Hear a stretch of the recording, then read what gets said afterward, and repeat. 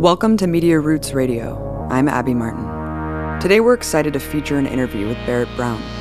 Brown is a journalist and the founder of Project PM, a crowdsourced investigation into the cyber-industrial complex, which uncovered a vast collaboration between corporations and foreign agents to subvert social movements. For reporting on the 2011 Stratfor intelligence hack by the Anonymous Collective, Barrett faced a draconian 100 years in prison and was ultimately sentenced to 63 months.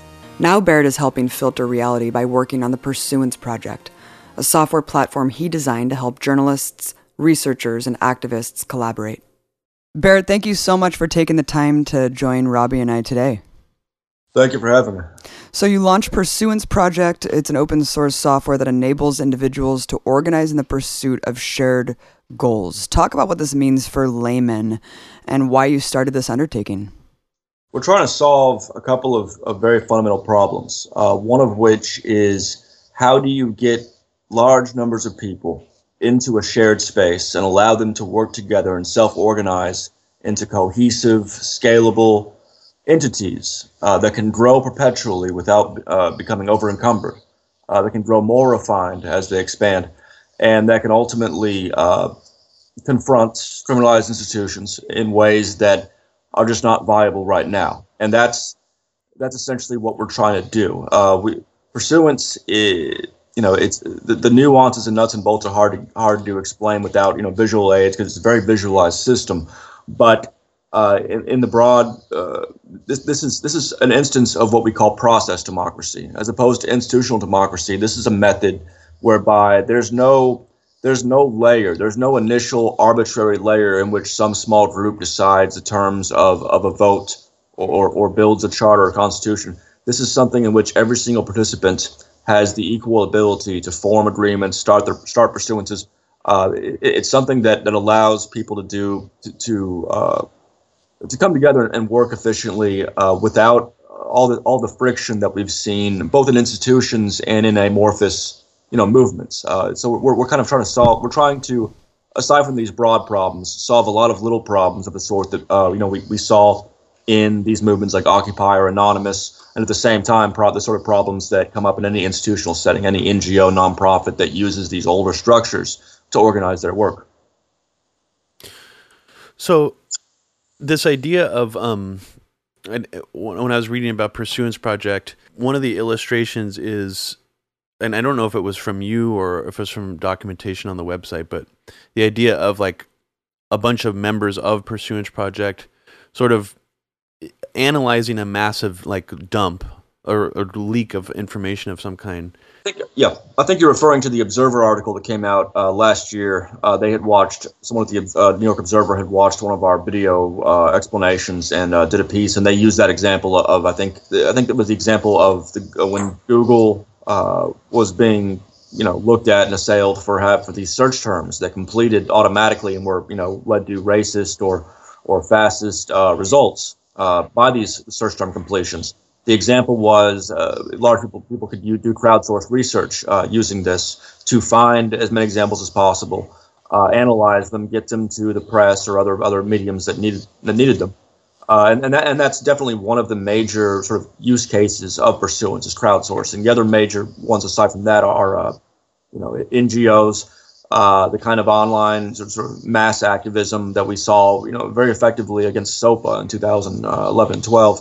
A lot of these things that have already been tried and tested. And of course, the great thing about Pursuance is that beyond that, when you get individuals out there together like this, with this framework, a lot of great ideas will come to the fore that in other, methods of collaboration would otherwise be stifled or face a great deal of barriers to getting themselves heard. So just in terms of a comparison to like other methods or organizations, like I guess compare what you're doing to the example of, say, WikiLeaks getting a secure drop dump of some massive leak and then distributing it through their channels. Just give us a contrast between what the Pursuance Project how they would deal with something like that, or how the community would deal with something like that, and how it would be distributed differently from something like, for example, WikiLeaks. WikiLeaks is kind of a black box to the outside, and that's that they have good reasons for that. It's something that was created and brought into being mostly by one person, and then we got a great deal of assistance afterwards. But so with pursuance, this is a much broader thing, as in there will be individual pursuances that do things very much like what WikiLeaks does, which is to allow whistleblowers to bring them documents and then analyze them and put them out and make sure they get attention. That's something that will be replicated, over and over again by different people using different methods, and they'll have a chance to really experiment with that, in a very secure environment. That So the main difference here is that WikiLeaks is an organization to basically do one thing.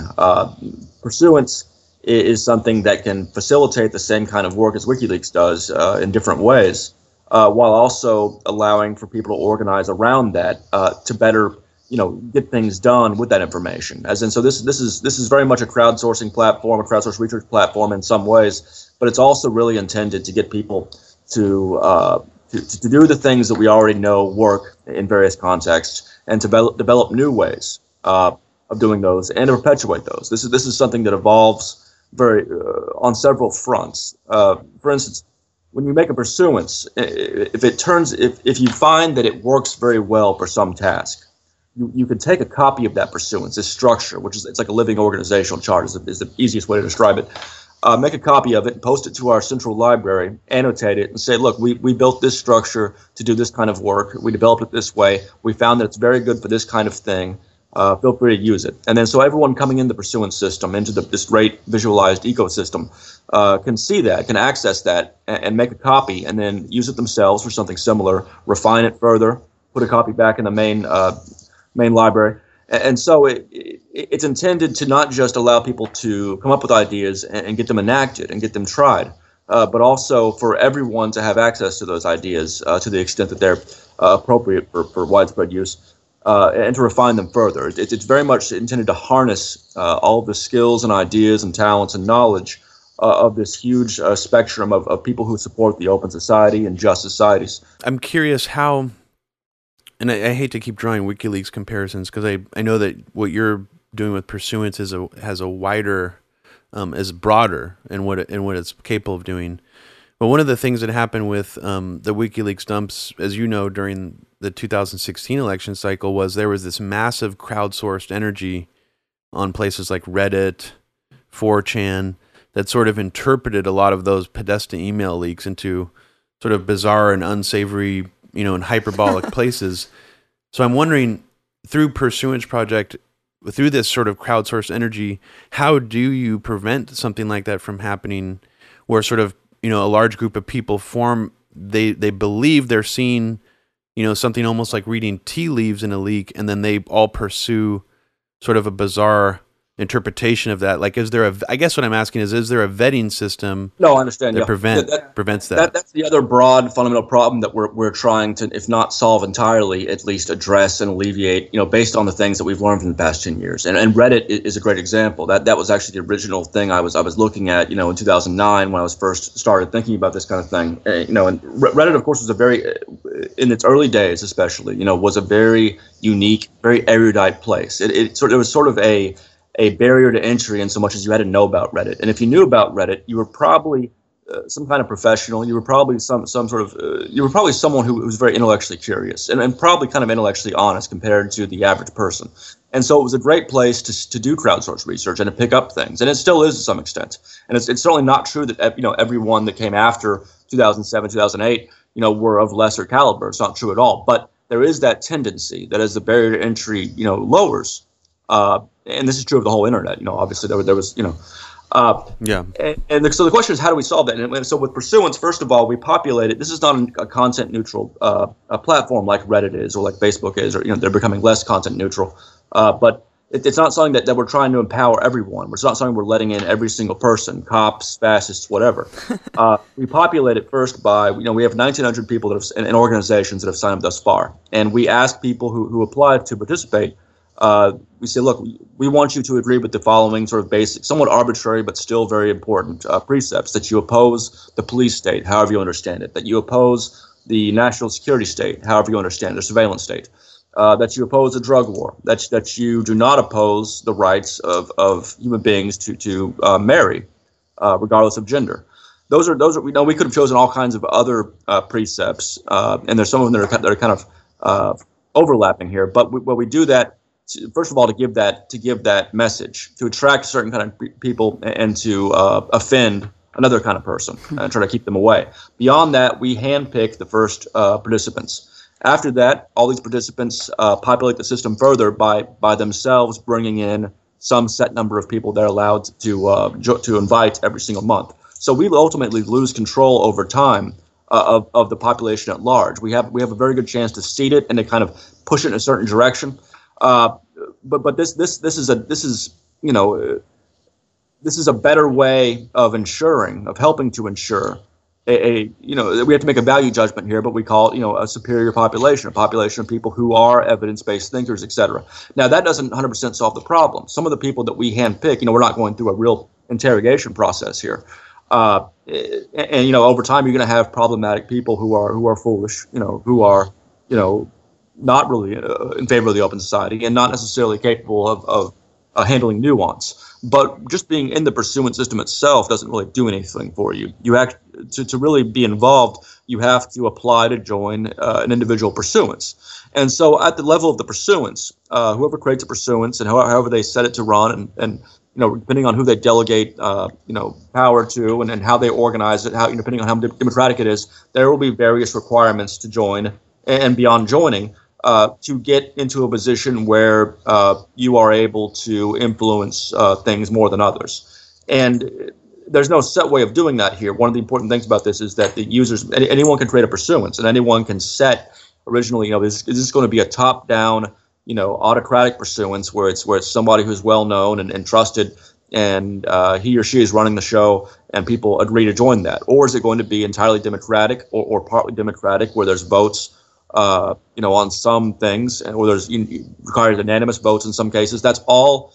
There's so many ways to set these things up, such that no one can ever really say, "Hey, what gives you the right to do this?" The rights are very much incremental. They're very much procedural. At no point is anyone ever a part of something where they aren't haven't explicitly agreed with informed consent of what they're a part of. So you're going to have groups that some well-known journalist likes, and you're going to have people getting a sense of what that organization is going to be like, what that pursuance is going to be like, and you're going to have these sort of human filters that allow people, like a journalist, for instance, to build a large self-organized network very easily with very little input that filters up back information of the sort that, to the extent the network has been effectively staffed, is only going to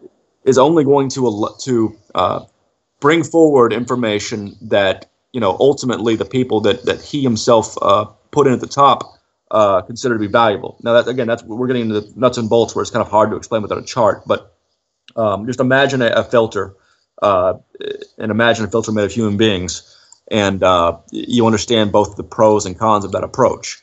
It's something that we also try to alleviate further by making sure that a large network doesn't necessarily exclude important information from the margins. Again, as I said, it's hard to express in this format. But the short answer is we can never ensure that we're going to have a system that's entirely only involves the erudite. But we can provide conditions in which that's going to be more the rule than the exception.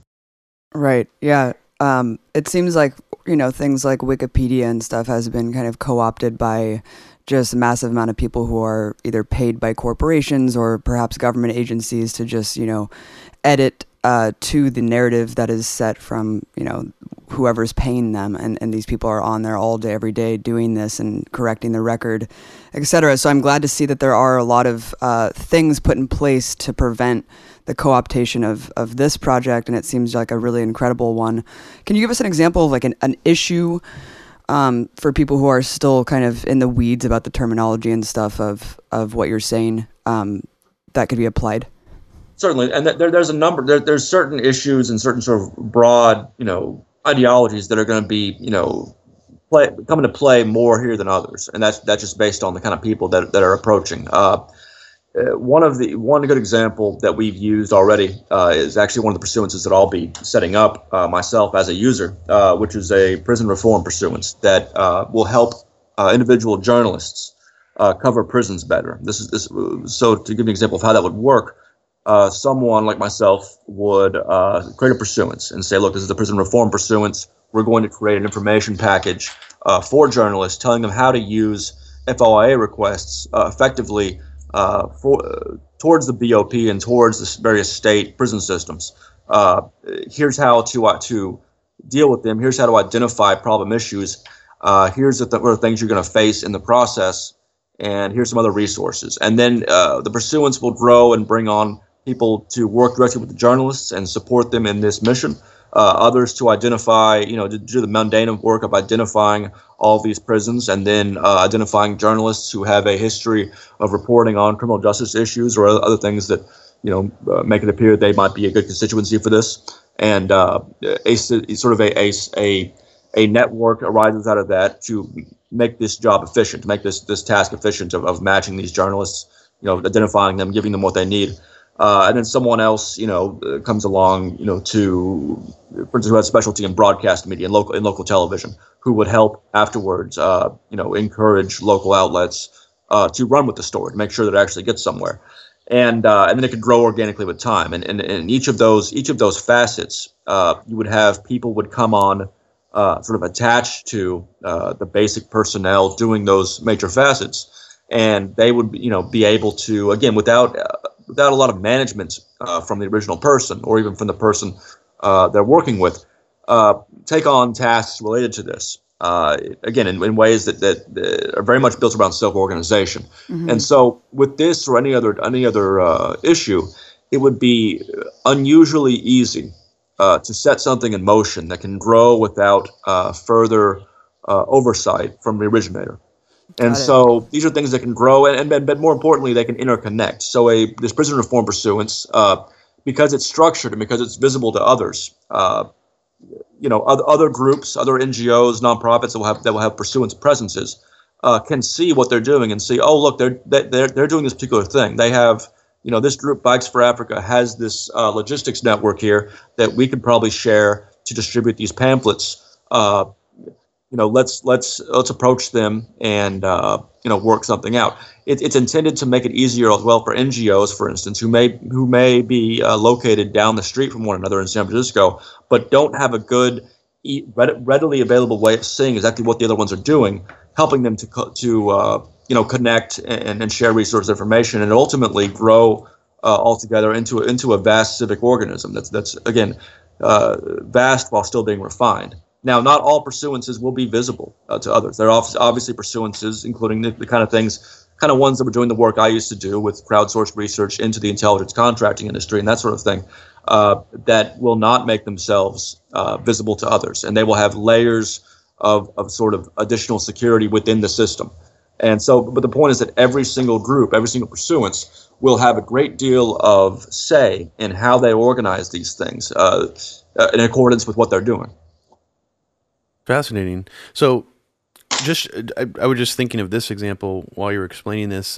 Is it, so like if you wanted to be lazy, like a lazy journalist who wanted to use sort of an engine of the crowdsourcing to do research for you, could you simply be like, hey, I'm working on this story. Here's a bunch of information. Please collate, can you help collate this into a chronology for me? I mean, can someone even use it like that? Absolutely. And that's one of the other use cases that we've talked about a lot. And I gave an address at this conference in San Francisco last month for research journalists, and that was my emphasis: is that we're not just trying to reach journalists who really care about what they're doing. That would be a poor model, wouldn't it? We want to be able to reach the lazy journalists, the majority, and so we can show them. And that's the thing, is we can show them how this not only makes them more accurate, by going beyond the editor journalist model, which derives from 17th century London and has not been fundamentally updated since, and going beyond that and very quickly and easily creating this self-growing network of people who, just like on Twitter right now, journalists are always getting tips, some useful, some not. They're all in a very informal way, in an inefficient way that also kind of it brings its own problems. Journalists are already out there doing crowdsourcing in a very primitive fashion. So this is something that they can use very easily to set up something more rigorous, something that can grow and refine itself over time without risk and without even having to do much. And so that's obviously an important point of appeal to the press. And we have obviously journalists who've already started to use this. They'll be in the system when it launches. And as others see them use it and see this and realize this isn't some silly thing, it's not something to be embarrassed about. Just because it's new. After the early adapters see it, then the other more herd-like journalists will start using it, just like with everything else. Now I'm just trying to imagine what it would have been like if something, if the Podesta leaks went through a system like the Pursuance Project instead of how it played out, and how that would have looked different. It's just an interesting thought experiment to think about, because I would imagine that it would have, on the other side, there would have been a lot more, I guess, coherent and solid narratives about what was actually in those emails.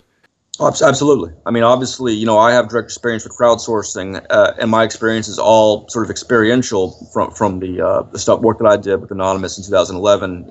And so a lot of the extra features and kind of default settings are informed by not just this broad concept of let's crowdsource journalism, but also knowledge of here are the problems that run up. Here's the real mundane problems that it would be hard to predict. You really have to see them for yourself. That we're trying to take into account while doing this. And so obviously, I have no academic background in this. I don't have a journalism degree, but I do have a National Magazine Award. So, so the thing is, it works, and we can show that it works, and we can show. I mean, I'm getting a lot of credit for things that really, that I didn't do. And that's partly because media is inaccurate. It's also because, I created a crowdsourced system. It was very amorphous. It was just really an IRC channel. People came in and out over a year, but we discovered a great deal of stuff. Some of which the wider media acknowledged as important. Some of which they didn't notice. Which is why that any crowdsourcing strategy has to be supplemented by another strategy of figuring out how we get the press to do a better job of looking around and seeing what's going on. And reporting on those things and rolling, taking the ball forward. And that's something else you can do with this system. It'd be difficult to get into the nuts and bolts of that here, but it's definitely something that we also emphasize is, not just the becoming informed, but acting. Well, you have a Kickstarter right now that everyone should donate to. It's up for another 8 days. How else can people support the Pursuance Project, Barrett? The better population we have to start out with, the more quickly this is going to become exceptionally useful across the world for activists, journalists, whatever. And so obviously anyone listening to this, if you yourself have some skill or at least have some time that you would like to use to do something different, you should sign up at pursuanceproject.org to be informed when we launch. If you know of an NGO or a university department or a local media outlet or a forward-thinking journalist or a college student or a professor or anyone else out there who could use this and who'd be inclined to use it, please let them know about it. And that's the main thing we're asking people to do, really. Great. And let's talk about the body of work that got you here, Project PM, which you founded almost a decade ago. I mean, give us a quick summary of the most important findings from that project pre-Stratfor, including these social media ops and psyops from H.B. Gary. Well, there was a number of things, some of which we discovered, some of which others discovered, other sort of private citizens who weren't working for outlets that we ran with. And then there were some things, there was a number of things, and it was all collated on this website. Now, I'll tell you what the FBI and DOJ thought was most important, and those are the things they listed in my search warrants, when they raided me originally in 2006. Michael Hastings, the late Michael Hastings, ran that search warrant on BuzzFeed a while back. People can see it. It lists H.B. Gary, which was a company that was involved in this Team Themis conspiracy that Anonymous foiled when it stole their emails and provided them to the press. A very indefensible attack, really, on the fundamentals of democracy, by which they were going to put out disinformation, set up very mainstream activists and watchdog groups on fraud charges, do DDoS attacks, the sort of thing, the same kind that American activists got raided for, 40 at a time back in 2010. Just a number of things that made the rounds in the press for quite a while, but they didn't really finish up with the story. They didn't really bring it to a close. Very little actually happened because of it, fundamentally. Persona management.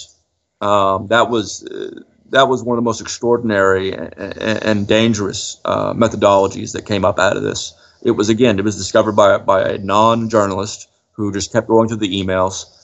We picked it up, spent another year, looking for specifics on this. CENTCOM eventually had to admit that they did run this system, which involves creating fake online people, deploying them on the internet, creating a system that allows a single operator to control a great deal of them. In ways where they can communicate, maintain communications, maintain ongoing conversations while the software remembers some of the basics. It can translate the communications immediately, even maintain a particular cadence. Sounds familiar to today, huh? Very pervasive. Exactly. Yeah, it's one of those things that had it gotten wider attention. There's a short little article in the Atlantic about it. The Guardian did some stuff on it. We were out there talking about it for a long time. And I essentially went to prison over it, that and a few other things. Had that been received the attention that was clearly necessary, because this is such a dangerous fundamental technology that strikes directly at information and can be used to manufacture events. And given that our press in the U.S. in particular is so event-driven, that's a powerful tool. So again, had they followed up on that instead of just forgetting about it when the next shiny thing came about, we could have avoided a lot of, or at least we could have better dealt with the things that are happening now. Of course, a lot of the bots out there, this is not persona management. This is it's a more primitive version of that more sophisticated version of sock puppetry. But it's all kind of the same thing. It's all a practice of mass disinformation that's being used by governments around the world, companies, etc. Something else called Romus Coin, which was a very complex apparatus that I wrote about for The Guardian and on our wiki back in 2011, which also again the U.S. government was running. It involved some of these same companies that was involved in the Team Themis scandal, as well as Apple and Google, which met with Aaron Barr, the disgraced HB Gary contractor, to talk about how they could support this bid for this recompete operation. As you can tell, it's a long and nuanced story, but the bottom line is that it was so complex and used so many different technologies, including natural language processing, phone games, just dozens of different aspects that we never quite figured out what it was exactly. All we could kind of say was it's something vast, here's what it entails, and here's who it's directed to, and that was, of course, the Arab world. Another thing that didn't really get much pickup in the U.S. Der Spiegel talked about it after I wrote my thing on it. Lieutenant Colonel Anthony Schaefer, who announced Able Danger previously, went on RT about it, spoke about it, but that was really it. Recently, Max Blumenthal actually did a piece following up on it, mentioning the Apple and Google angle, because it turned out that a couple of the companies I was investigating were also working with Cambridge Analytica back then. Yeah, I was just going to say, now Cambridge Analytica is just everywhere. I mean, from Kenya to Nigeria. Yeah, the lesson here is, and Palantir, I should also note Palantir, which is, has now become a major player. And back then, was caught red-handed, not just being involved in this conspiracy against Glenn Greenwald, against WikiLeaks, against activists who were opposed to the U.S. Chamber of Commerce, but also, tried to claim it was only one staffer involved, even though we had emails showing that it was many, including their lead counsel, Matthew Long. Put that staffer on leave, and then when the media inevitably moved on, they promoted him, and now he's head of political affairs in D.C. So, but the great lesson here is that so much of this work was done by volunteer researchers, either for my group or for Telecomics, which is another crowdsourced information group, and just sometimes random people who are just clever and attentive and care more about these issues than, say, a lot of career journalists. Yeah, it's funny how and the Stratfor leak also is like downplayed by the mainstream media. And, I just read this ridiculous NPR post about you calling you like a drug-addled criminal, comparing you to the guy from Mr. Robot. It's just really insane. I mean, let's talk about the Stratfor leak, because in 2011, obviously, you're reporting on the anonymous leak, which exposed vast networks, secret collaboration between governments, corporations. Talk about the major findings from Stratfor and why you think it was downplayed by these pundits. Well, mostly almost didn't understand it. So Stratfor is what is known mostly now in the context of myself and Jeremy Hammond's cases, since that was the main point that we were prosecuted on. But it was originally, both Hammond and myself. The reason we were being surveilled well before that was the other things that were even worse than Stratfor that they didn't want to talk about in a court setting, like the Team Themis deal and all that, Ramos Coin persona management. But Stratfor itself turned out to be, again, a major player in all this, a firm that's very indicative not just for the things it was doing, and the things it was doing includes spying on the Bhopal activists who are trying to get Dow Chemical to provide more resources to the people that it maimed, the families of those it killed in the 80s during the Union Carbide disaster. So they're spying on really the most despicable operation that you can undergo as an espionage firm. They were also, it turned out, getting information from the FBI on private citizens, as in they were working with Coca-Cola to monitor PETA. And we have emails there showing that the FBI was providing this private firm with their files on this entirely legal activist group, PETA. Things like that are very indicative of how all this works and the various points of interface between the private or supposedly private, free market intelligence contracting world and the government that we pay for. And so there was a number of revelations along those lines. There was Trapwire, something that they were helping to promote. It was a facial recognition system that became controversial in Australia a bit later on.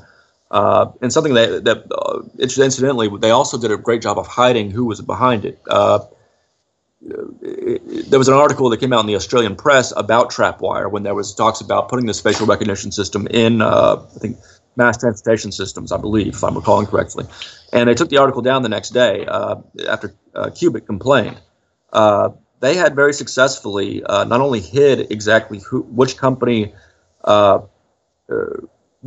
owned the company that was doing Trapwire, and it was Cubic, which owns a great deal of this and was also involved in persona management, and its subsidiary Intrepid, which they also hid from The Guardian quite successfully, turned out to be a fully owned subsidiary of Cubic as well. And that was only found when one of our volunteers in Project PM found tax filings proving it. But it all goes to show that not only do we have this struggle whereby we have to find these things and get people to care about them, but just maintaining that knowledge against sort of the day-to-day, fissures, the day-to-day friction of journalism as practiced. That's an ongoing effort, and it's not something that could be done haphazardly in the way that we try to do them. It has to be done. It has to be ultimately the result of a great deal of systematic thought and experimentation, and sort of sharing of resources and ideas among people who have experience in these things. Yeah, it seems like this is the logical conclusion of what you were reporting on back then, Barrett, where now we're in a world where the lines are increasingly blurred and these private entities are just doing vast amounts of damage that we can't even track and trace until the damage is done, and how many other companies like Cambridge Analytica, like Stratfor, like Blackwater operations are going on, and which is complete and total impunity. It's extremely disturbing. Like you said, on top of the day-to-day assault coming at us from all sides. It's a fundamental problem, again, because it strikes at information. It makes it even more difficult to determine the truth, and it makes it, and to the extent that they employ things like persona management as a harassment tool, as a disinformation tool, they can use it to very easily target effective journalists or activists or whoever. And it's because it's so little known still, despite having been revealed over and over again and admitted to by CENTCOM, it's going to be hard for individual journalists who are targeted to do anything about it. To the extent they complain and say, "Oh, I'm being targeted by these mysterious internet things," that's gonna take a lot of your coinage up. You're gonna lose credibility among people who don't really know much about this, and that's what frightens me the most. Mm-hmm. I mean, at this point in time, it seems like a lot of people are now having understandable paranoia about things like being shadow banned on social media, and that seems to be sort of a growing mindset among some serious journalists, and that's, it's very worrisome. But in terms of targeting, I mean, the FBI pursued you multiple times, it appears, for multiple different reasons that subsequently ended up with you being raided and arrested. and trying to follow the chronology of why they officially went after you, it seems a bit convoluted, to say the least, and also disingenuous as to the officially stated reasons.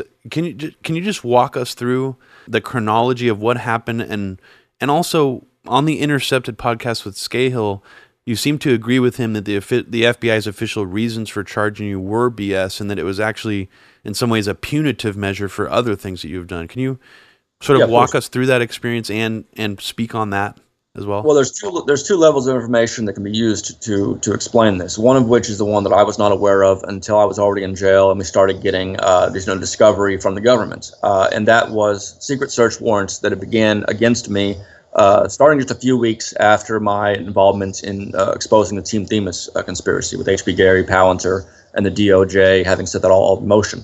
That was when they started surveilling me, and they obtained those search warrants. These are still non-public, so I hesitate to depend on them in explaining this. But they use some very bizarre and demonstrably false allegations to get those search warrants. And one of the true ones, what was still bizarre, was that I had called an employee of Endgame Systems after we discovered that it had been spying on us during our assistance campaign to the Tunisian Revolution. I just called them up. I recorded the phone call and said, "Hey, I'm calling to ask why you had written this report about what would happen if Julian Assange was assassinated, and this report about Anonymous, and why you were working with this guy, Aaron Barr, who was copying down things I was writing about building dark nets for Egyptian activists. I'd like to know about that." And they didn't really tell me about it, but reported to the FBI. And the judge didn't find it suspicious that they would put that in a search warrant as if that was some illegal thing. Now, the information that's available that anyone can see, again, is that search warrant that was executed March 6th. Now, that was 4 months after Stratfor happened. What year was this? This was 2012. This Okay. is March 6, 2012. And Stratfor happened in December 2011.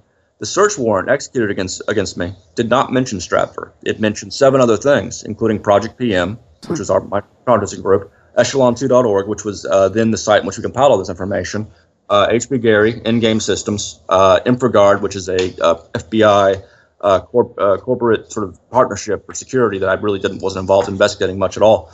And that's it. I mean, that's their words. Again, Stratfor already happened, and everything about Stratfor that they supposedly, later on, now you can see in the transcript of my sentencing hearing, the prosecutor denying that this was about my investigation. Well, I mean, they themselves were searching for my, for information about my investigation. That's what it was. And there was no mention of Stratfor.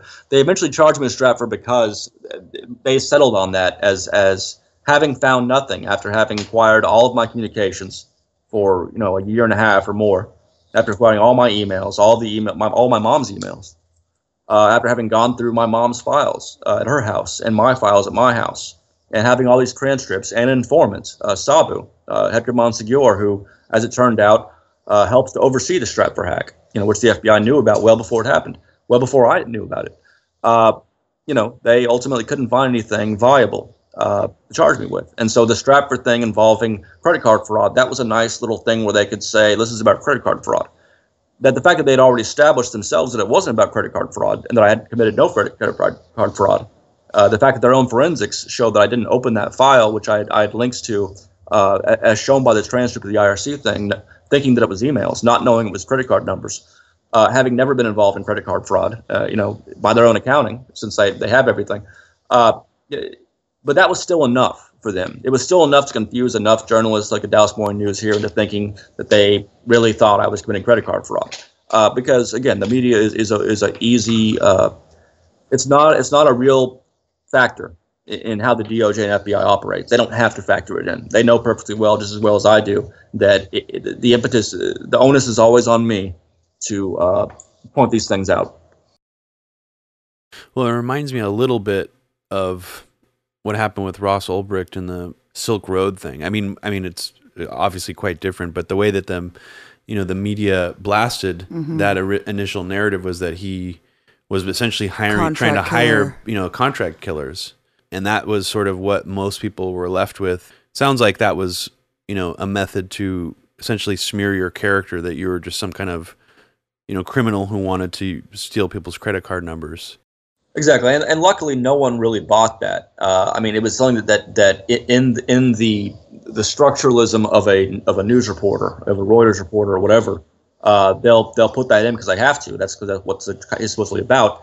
They would just say, well, that's what they claimed, and that's enough. But no one really, I mean, none of the articles, the press eventually, after a lot of work by Kevin Gallagher, who he was a former Project PM participant who came forward and built up this Free Barrett Brown group and lobbied, people left and right to look into my case. Luckily, New York Times op-eds, Washington Times op-eds, publications around the world, Reporters Without Borders, Glenn Greenwald, Julian Assange, everybody, agreed that this was retaliation for my investigative work. The exact specifics weren't necessarily widely known or understood because it's a very amorphous issue. There's a lot of bits and pieces to it, but that was their case was so bad and so problematic and so bizarre, including this gag order that they put on me because, quote, an article I had written for The Guardian, or, quote, had been critical of the government, unquote, for instance. That's in the transcript. I mean, the fact that they seized, the only book they seized, and this is in their search warrant, and I brought it up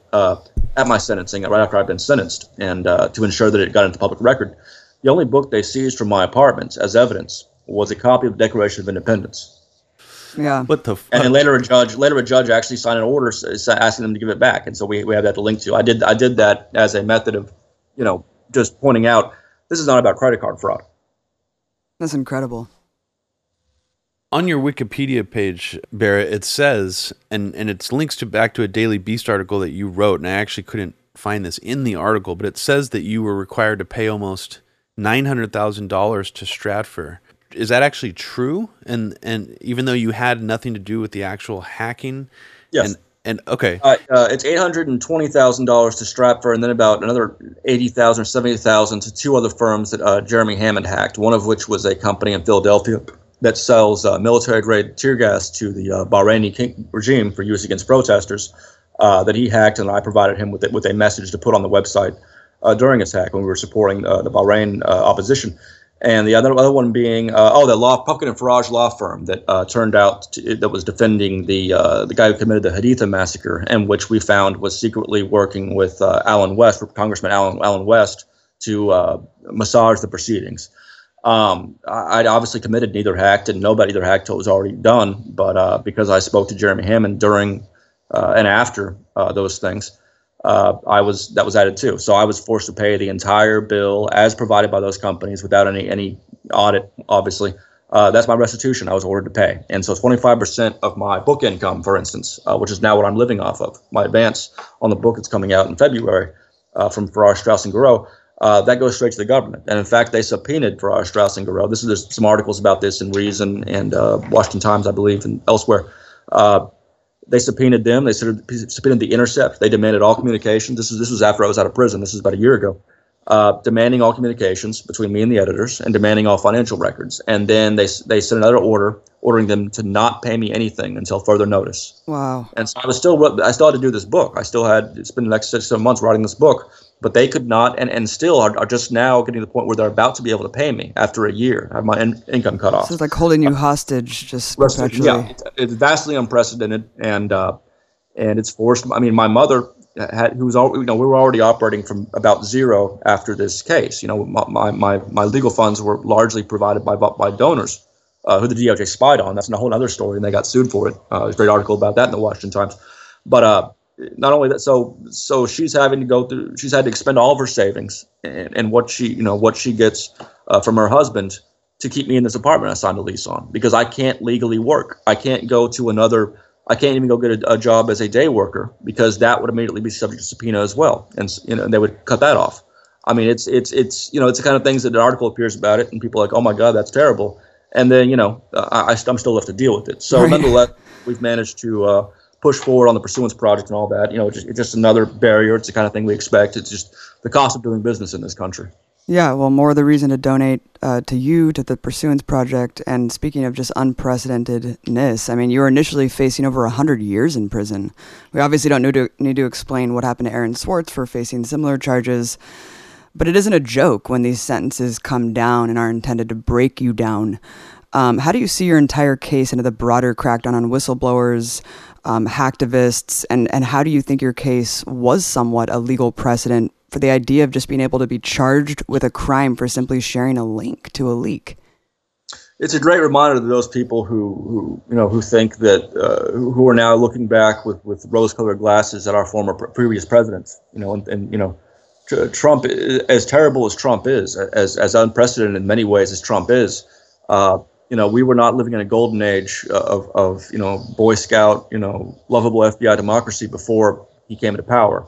The Obama administration obviously was terrible on whistleblowers. That's because it coincided with the age of whistleblowers. There was much less of that activity during the Bush administration, and prior to that, the internet obviously facilitated it. WikiLeaks obviously facilitated it. Started a trend in which people started thinking about, should I be revealing these secrets? Well, now it's viable. Maybe I'll do it.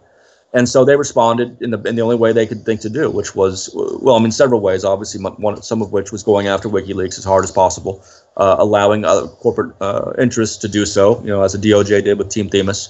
And by trying to send a message to other whistleblowers that you're not going to get commended for this. You're going to face a considerable obstacle in your life, and we may take your life from you.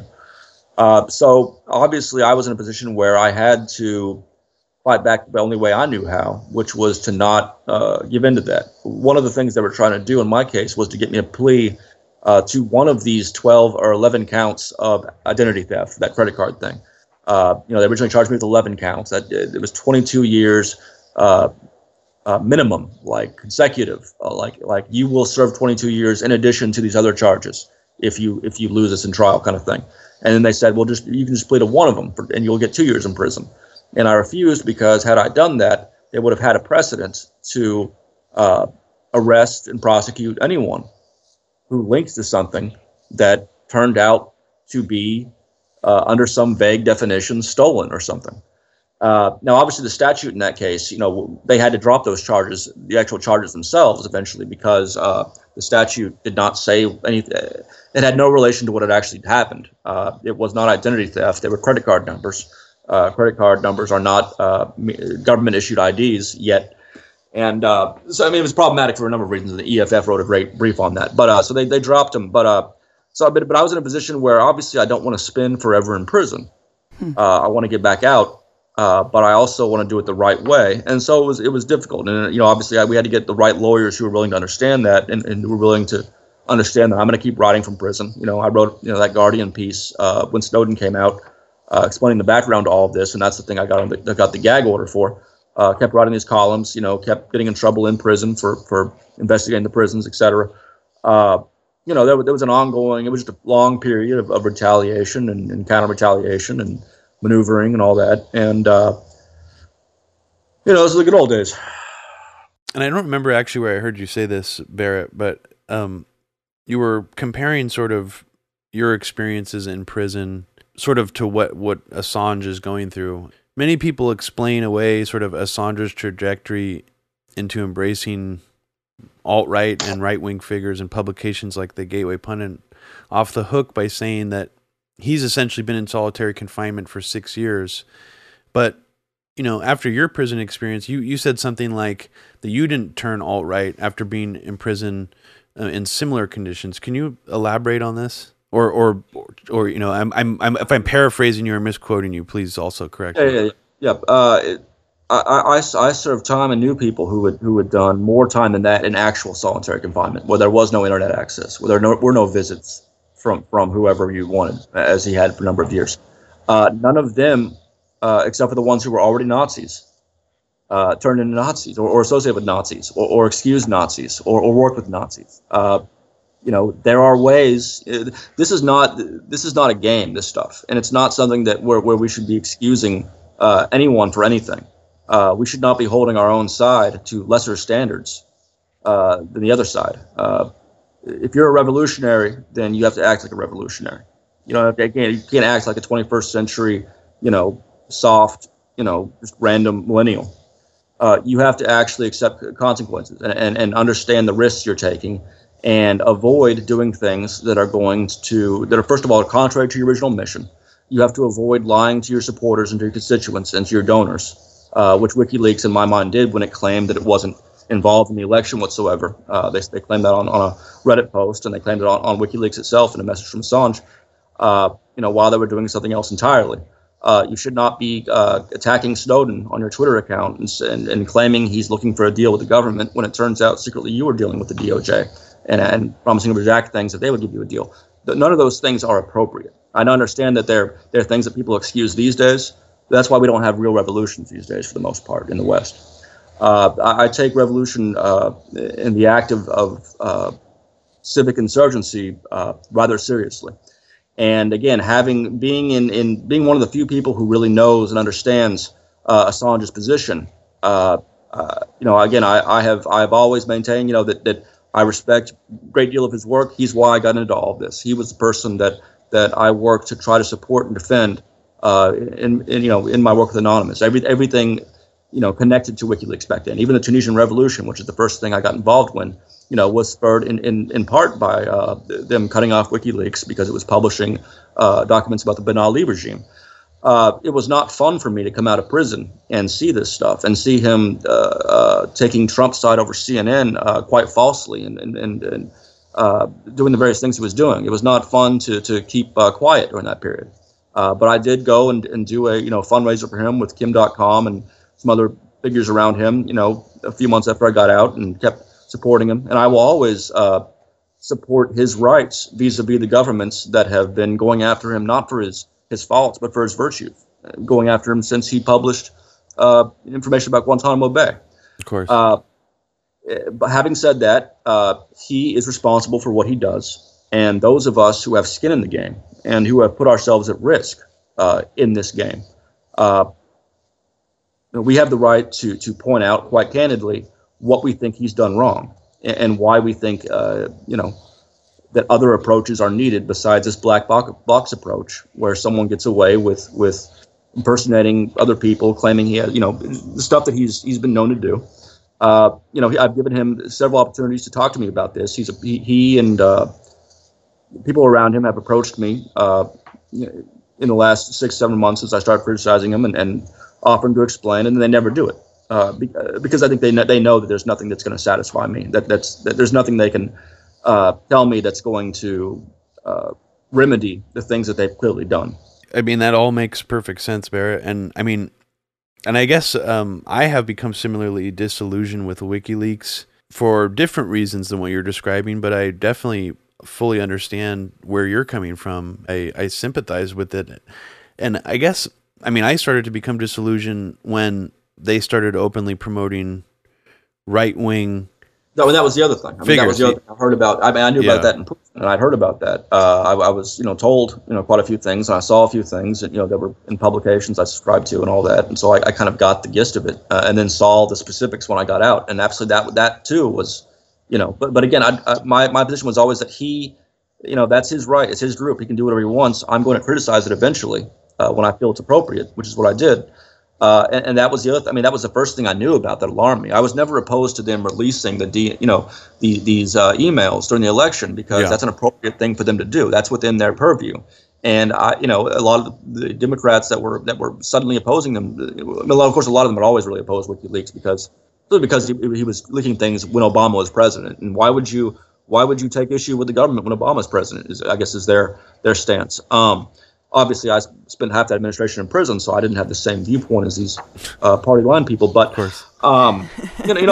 That's a major part of the criticism. But it wasn't my fundamental criticism. It was enough that I was, quietly asking around, saying, what is he doing, and what does this mean? Is he conning these people? Is he, I've worked with a lot of undesirable people, quite frankly. I've been an undesirable person. All of us are all of us are at fault for our shortcomings, for the things we've done and left undone. And I try to take that into account when I criticize anyone else. But there are certain things that cross the line. And dealing with disinformation artists like Jack Posobiec, I pronounce this person's name, a lot of these people that came out while I was away and I'd never heard of, that for me crosses the line as well. Absolutely. Well, yeah, I think we were pretty devastated, my brother and I, when WikiLeaks and Julian Assange became these key figures in fomenting the bizarre anti-establishment narrative when it comes to the CEO of the U.S. empire. We're talking about Donald Trump. I mean, I'll never forget when the official account promoted spirit cooking and Pizzagate, and to this day, to your point, Barrett, tons of people base their worldview still on what WikiLeaks has validated about these conspiracies. Because they think there must be something to it if WikiLeaks has validated it. Yeah, absolutely. I mean, and that's an unfortunate thing, but it's and that will always be the case whenever you leak documents. Right. People will always take them, and that's why it's important to do kind of things that we're trying to do and create a venue whereby serious people who share values that we make a value judgment and say that evidence-based thinking is better than these other dark age alternatives. We have to create these spaces where the people can experiment with ways to do this better, because we're still very early on in the information age. We know very little about what can be done. We lose sight of what the internet is by familiarity. It becomes silly to us because we think of the internet as this thing because of what we used it for the most part, and so we lose sight of what this really is, which is a vastly fundamentally different circumstance that the human race is now in all of a sudden, relatively historically speaking. That can do a great deal of things as soon as we get serious about doing them. Yeah, and at the same time, I obviously don't think his politics should deter him from being a free man, and it's just completely absurd how many people have just called for his prosecution that were lauding him during the Bush administration. This hyper-partisanship is just the most toxic bullshit in the world. And he's got the same kind of fair weather supporters now among the right, and a lot of them were upset. If you go look at the comments when they were publishing ICE information about ICE a few weeks back. And just the comments that were from his new supporters, where they were very upset. Suddenly, they were not into transparency. I guess he should have claimed that they were involved in pedophilia, satanic rituals, and maybe we would have gotten away with it. But speaking of just on that subject, really quickly, you don't have to speak in detail about this whole QAnon phenomenon, and I don't know how much you're aware of it, but it appears to be an evolution of the Pizzagate narrative, but it has similarities to the group Anonymous. So as someone who was reporting closely on Anonymous, what do you think about this whole phenomenon of like this QAnon Pied Piper sort of figure that is kind of trying to do the same thing that Anonymous was trying to do in certain ways, but is leading people to trust the president and convince them that Trump is fighting the deep state? I mean, that's quite bizarre. I don't have a strong opinion as to who is actually behind it and what the exact end is, but I am pretty sure it's someone basically using just cold reading and giving people what they want. And these people who supported Trump and who and not just the right wingers, people who really believe that Trump was going to go up against the deep state and take back up the torch of John Kennedy in that regard. Rather than accept the fact that they don't know what they're talking about and should from now on just stop putting their opinions out and listen more. They prefer to believe that everything that's happening is actually towards that end. And so it's very easy for QAnon, whoever this is, if it's multiple people, whatever, to keep them on the hook, even though, and I've looked into it a little bit and I've seen enough to know that like some of the people who follow it believe that it's a president because they've misunderstood some timestamps and they thought that QAnon had used some phrase before the president had tweeted and that the president's secretly speaking to them, and that maybe it's the president himself, blah, blah, blah. That there's going to be this Operation Storm where they arrest, thousands of the secret cabal of the Illuminati. And nothing is going to dissuade them from that. It's another great example of why something like Anonymous, which it has no charter, it has no structure, it has no membrane, and so Anonymous, just as it with some help from the inside, went from being a sort of trolling nonsense thing to an activist group, partly by accident, partly by pushing from the inside by certain people. Without a membrane, without a charter, it can become something else as well, and it has. It's become a largely irrelevant, distributed thing made up mostly of Facebook profiles of 17-year-olds. It's different, obviously, than it was, and that's one of the other major fundamental questions that we're trying to address with Pursuance is how do we allow a movement like that to do those same things, to bring in people quickly and to use their ideas, and to allow talent to rise and apply itself. How do we do that in a sustainable way? How do we take this jellyfish or this amorphous organism and as it grows, give it an exoskeleton, but not an exoskeleton that will freeze it at that moment, but one that can expand with the organism, so the organism can remain viable while also growing.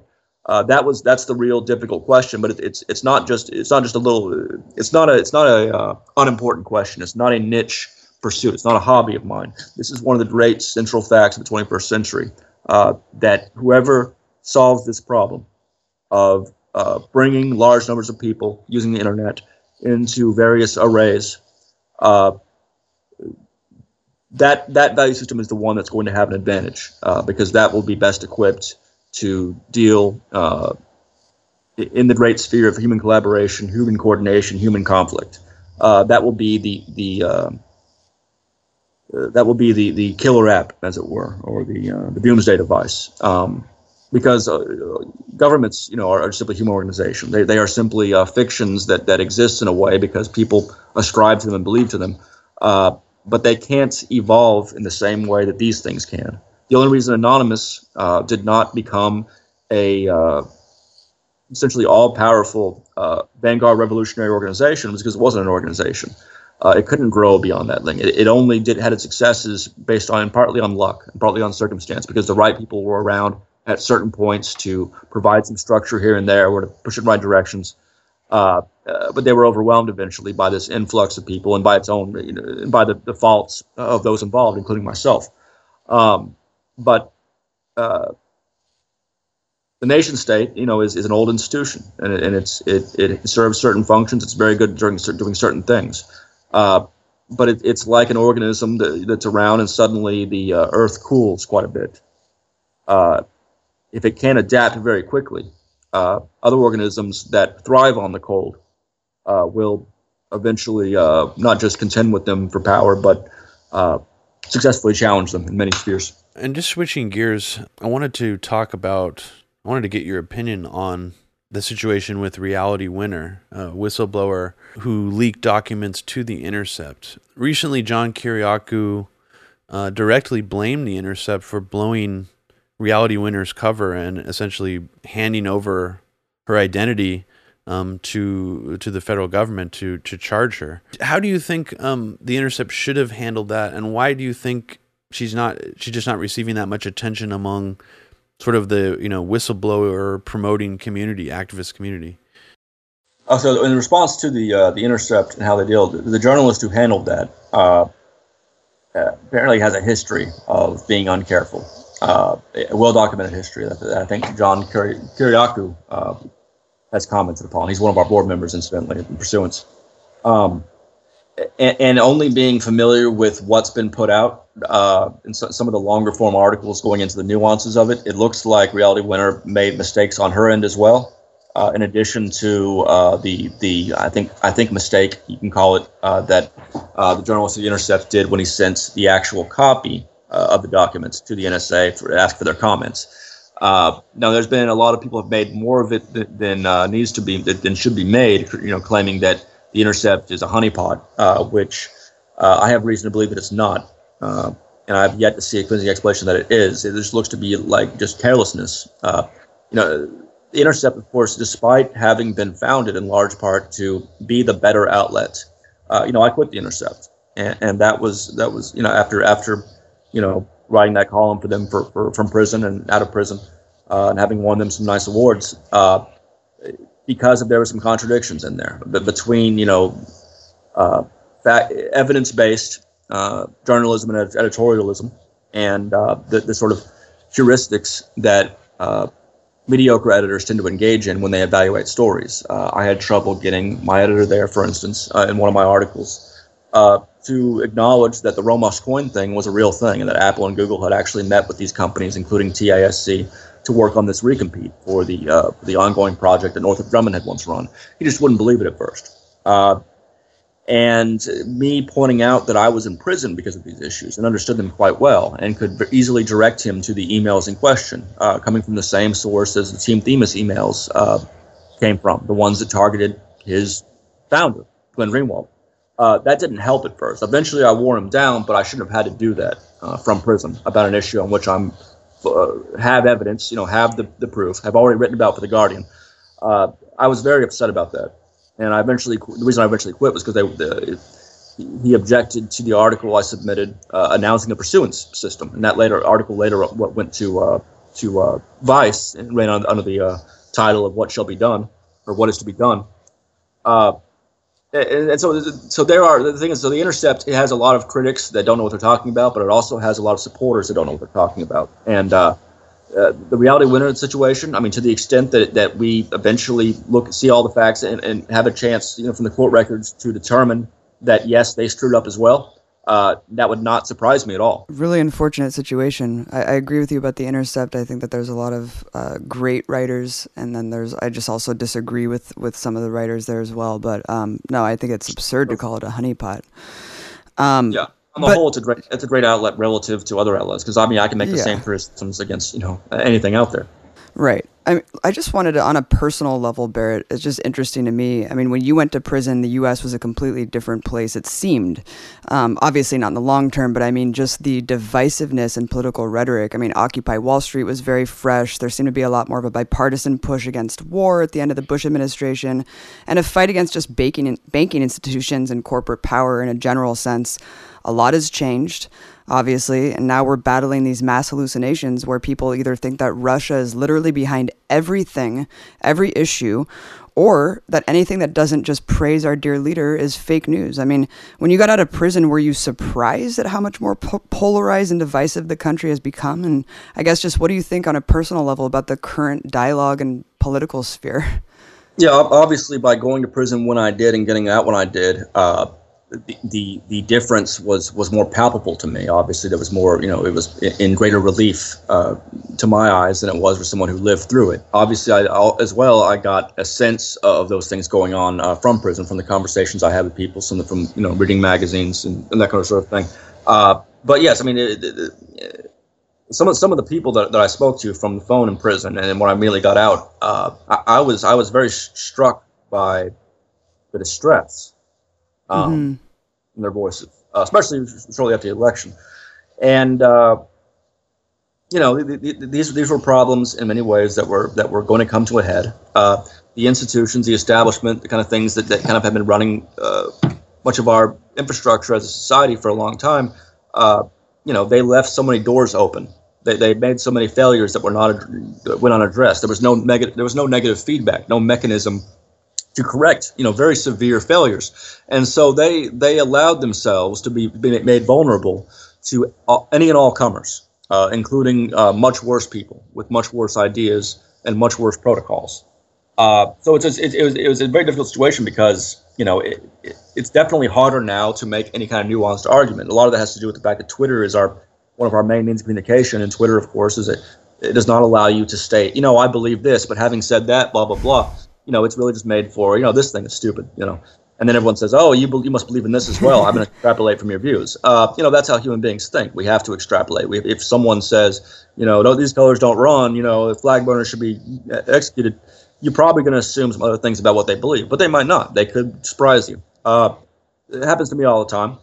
It's very difficult because I do comment on the Russian situation quite a bit and then have to explain to people that no, I actually don't trust the CIA at all, and I'm not a fan of the FBI. I want it abolished, just like ICE.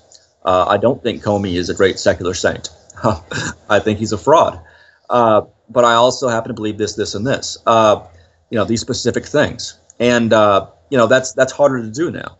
And it obviously, I think it's a self-perpetuating thing that makes people more likely to sort of fold themselves within.